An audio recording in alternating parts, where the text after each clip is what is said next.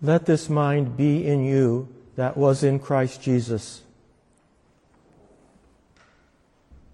In the most recent issue of the magazine Christian Century, the publisher, Peter Marty, comments on the passage from St. Paul's letter to the Philippians that is heard each year just before the dramatic reading of the Passion narrative, that awful and awe-filled story of the suffering and death of Jesus of Nazareth. Marty quotes from the famous Christ hymn, thought by some to be the earliest extant Christian hymn, predating even Paul. The text, so familiar, tells us that Christ humbled himself and became obedient to the point of death, even death on a cross. Marty points out that it has become commonplace for politicians and celebrities, when put in a place of praise or public service, to say that they are honored and humbled. We've all heard it. We may even have said it ourselves. But as Marty points out, this is as often as not, and I quote, a clever method for announcing personal triumph, goodness, or happiness by using modest-sounding language intended to mitigate critique. Christ Jesus was humbled. But as Marty points out, no one humbled him. He humbled himself. And that's true of all of us. Others can shame us, disparage us, ostracize us, abuse us, dismiss us, ignore us, misunderstand us, or even praise us. But no one can humble us. Not even God, as Marty rightly points out. Rather, as he observes, each of us alone holds the key for unlocking that otherwise invulnerable vault better known as our ego. That is, that cluster of thoughts and memories, desires and social roles that we identify with and as our truest self, and to which we hold fast by tooth and claw.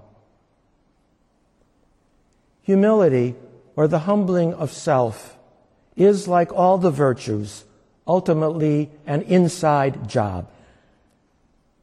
And it's a peculiarly complicated, if essential one. The Rule of St. Benedict devotes long sections to humility and carefully describes the signs or markers of lowliness of heart. Benedict concludes that if the life of faith and holiness is compared to a ladder, then paradoxically we descend by exaltation and ascend by humility, by lowering ourselves. Writing a century or so later, St. John Climacus, in his Ladder of Divine Ascent, a text which is required Lenten reading in Eastern Christian monasteries, acknowledged just how hard it is to be truly humble. He says, "The sun shines on all alike, and vainglory beams on all activities. For instance, I am vainglorious when I fast, and when I relax the fast to be unnoticed, I am again vainglorious by my prudence. When I am well dressed, I am quite overcome by vainglory. When I put on poor clothes, I am vainglorious again.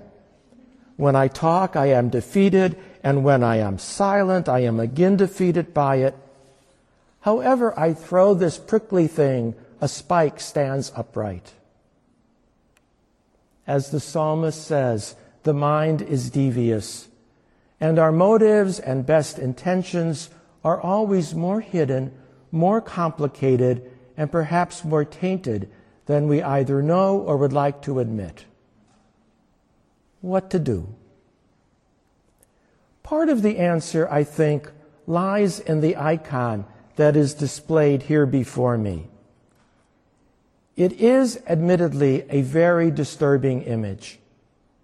It shows Jesus, perhaps during, perhaps after his crucifixion, standing as it were in his grave, in his sarcophagus, with the cross of death looming up behind him. It looks to be an image of total and complete defeat. His eyes are closed or cast down. His hands are crossed meekly over the breast, not in self-defense, but in utter surrender. The background is dark, even ominous, like the darkness of the tomb itself. And the title of this icon? In Greek, it is called Extreme Humility, a name which itself is stunning. Extreme humility. The icon illustrates the lengths to which God has gone and will go to bring about reconciliation and restoration, universal salvation and wholeness. Extreme, ultimate, preeminent humility. One Orthodox commentator remarks, "The humility of Christ is not meant in pietistic, psychological, or moral terms.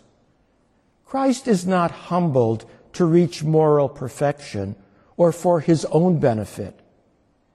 His humility is emptiness. It is the pouring out of himself, and it is understood in existential terms. He, Christ, takes the human nature and reaches to the edge of death to heal and deify it, which is to say, to make human nature, make us like unto God." But extreme humility is not the only name or title of this icon. It has another title, one more common in the Slavic or Russian tradition, and one even more surprising. For when you draw near, you'll see written across the bottom of this icon the words, "The King of Glory." Behold our King. This is the hard truth of Holy Week, which is also a deeply liberating truth. And that is that Christ's glory is not separate from, not distinct from his suffering, and neither is ours. Rather, the two are one.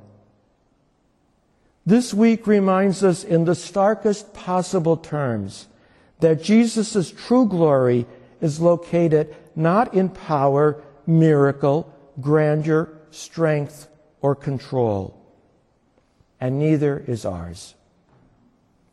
As important as power and strength can be when used wisely and rightly ordered to good ends, the root of glory and the depth of freedom lay in weakness, obedience, vulnerability, surrender, and openness. And that would be totally crazy were it not simultaneously coupled with the affirmation that God is God and we are not. Our primal glory is rooted and grounded in the deepest truth about ourselves and our world, that we and it are God's, and that in loving, willing obedience to God, we find our liberty, our energy, our joy, ourselves. This is, of course, the paradox of Benedict's ladder. It is the paradox of today and of this whole week. It is the paradox of life, but it is true. And it, brothers and sisters, is good news. We are not in control. We don't have to be in control. And yet, through our loving obedience and tender submission, we can become subjects and agents of liberation and justice and reconciliation and peace, and of a hope and of a holiness and a joy that surpasses all expectation and all human understanding.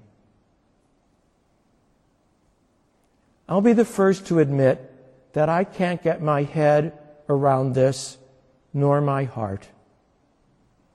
How can the man of extreme humility also be the King of glory?